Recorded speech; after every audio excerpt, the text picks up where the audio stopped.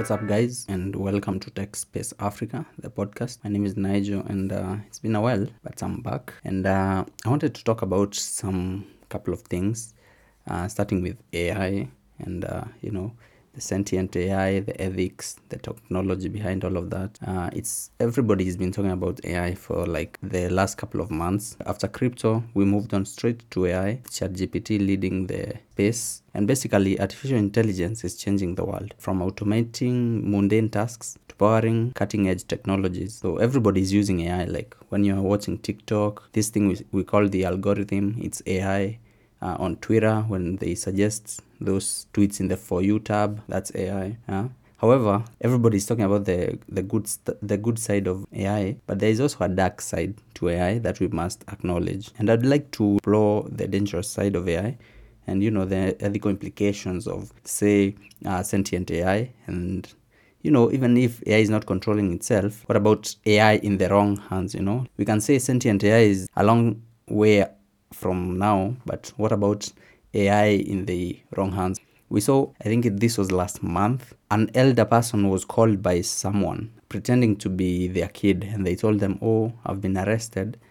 Send me 15K in dollars, yeah, and then I pay bill because I've been arrested." But then when this elder person, the parent, sent the money, it turns out it was just AI voice that sounded like his son. So things like that are happening right now. While they may seem like everything is dangerous in their own hands, we can address them and start looking at how it is affecting us negatively.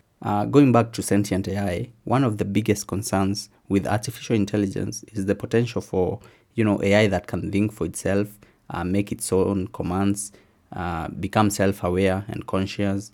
It could have a lot of benefits, such as improved decision making, problem solving skills, but there is also this problem of letting a computer feel. What if you offend it? We already know how people are like when you offend them, but what if we give this machine, which is more capable, more dangerous, and is it okay if we should treat them as like normal humans or animals?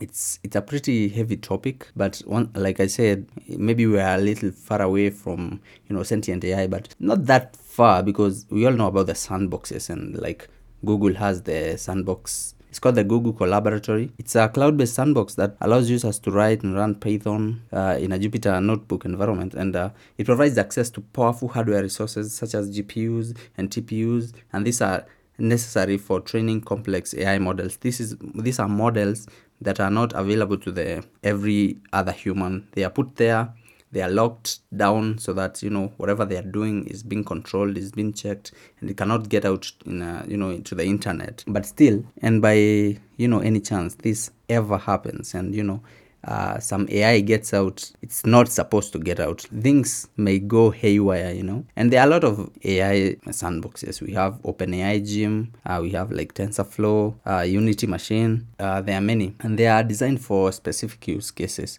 Like not all of them are like for writing code, for some are easy, they are harmless, but some are not as harmless. Like before ChatGPT was outside here, it was in a sandbox somewhere dangerously, and this is when they were paying Kenyans like $2 per hour to like train it, check it, and still, even after all that, we have been able to jailbreak the thing, and we've seen it come out, get hurt, throw jabs back. It's very dangerous, and what AI can do, this is just a computer. Now, a computer is something you give it commands, right?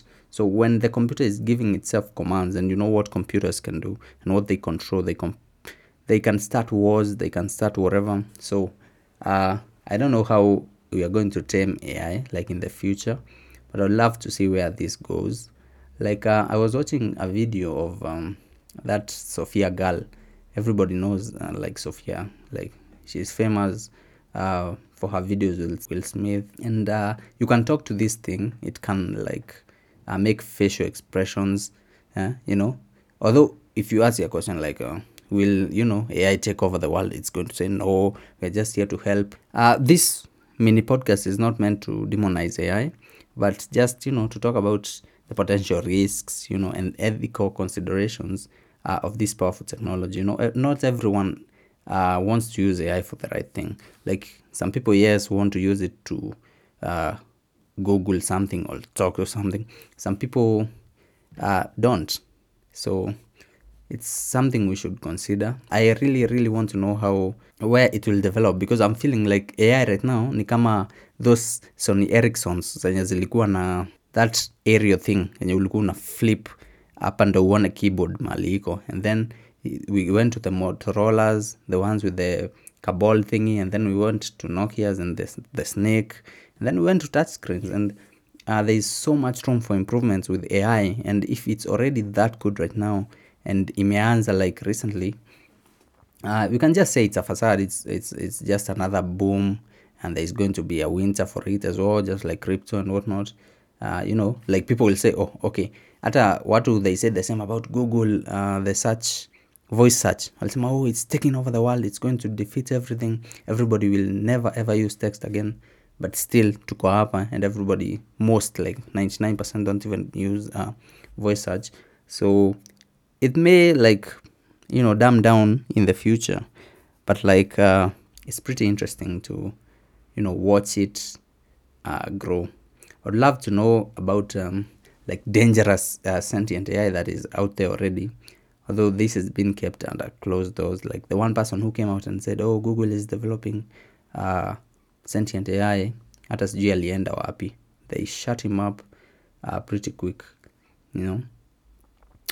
So that is all about AI. So that is pretty interesting. Speaking of which, I have the Galaxy S23 Ultra, and I've been like dailing it for a couple of days now. And you know how people say, oh, it's an expensive device. It's one of those devices when you ukishika na mkono yako, you feel like, okay, you know what? If I had 200k, I would definitely buy this device. It's a little bulky. Like I always say, I don't like big phones. Ni kubwa. I can barely use it with two hands. Hii ikikuangukia ukiwatch TikTok usiku unapondeka. But all the good things people are saying about it, they are there. The fast, fluid animations, everything snapping pictures, the 100 times zoom, the portrait video, the stability, all of the things that people are praising this device for, it has, and when you finally use it, unaacha hiyo feeling ya mi siwezi nunua simu more than 20k. Unajiambia, if you had this amount of money, this would be the first thing you pick. It's a pretty nice device.